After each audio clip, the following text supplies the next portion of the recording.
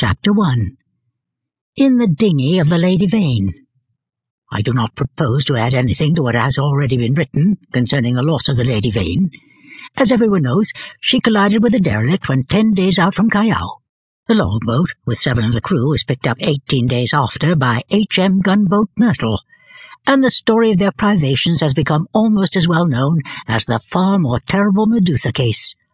I have now, however, to add to the published story of the Lady Vane another as horrible, and certainly far stranger. It has hitherto been supposed that the 4 men who were in the dinghy perished, but this is incorrect. I have the best evidence for this assertion. I am one of the 4 men. But in the first place, I must state that there never were 4 men in the dinghy. The number was 3. Constance, who was seen by the captain to jump into the gig, Daily News, March 17, 1887, luckily for us, and unluckily for himself, did not reach us. He came down out of the tangle of ropes under the stays of the smashed bowsprit. Some small rope caught his heel as he let go, and he hung for a moment head downward, and then fell and struck a block or spar floating in the water. We pulled towards him, but he never came up.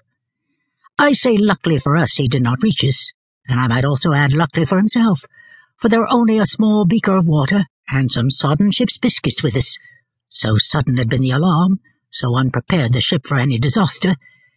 We thought the people on the launch would be better provisioned, though it seems they were not, and we tried to hail them.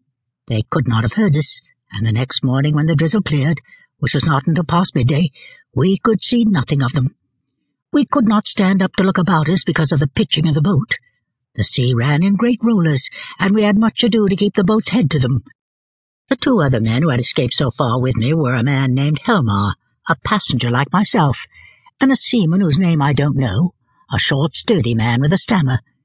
We drifted famishing, and after our water had come to an end, tormented by an intolerable thirst for 8 days altogether. After the 2nd day the sea subsided slowly to a glassy calm. It's quite impossible for the ordinary reader to imagine those 8 days. He has not, luckily for himself, anything in his memory to imagine with.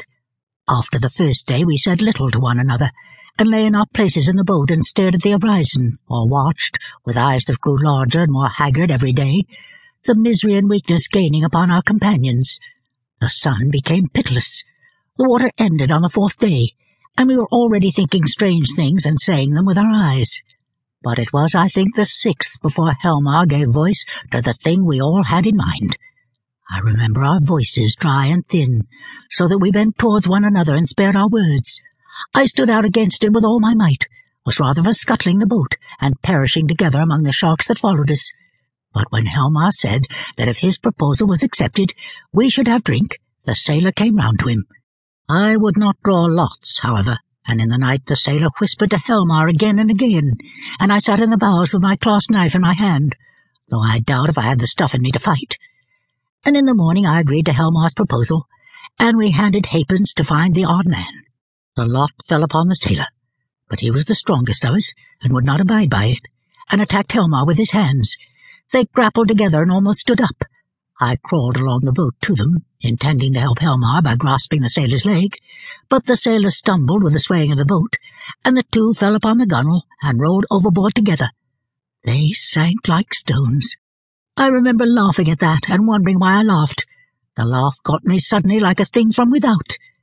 I lay across one of the thwarts for I know not how long, thinking that if I had the strength, I would drink sea-water and madden myself to die quickly. And even as I lay there I saw, with no more interest than if it had been a picture, a sail come up towards me over the skyline. My mind must have been wandering, and yet I remember all that happened quite distinctly.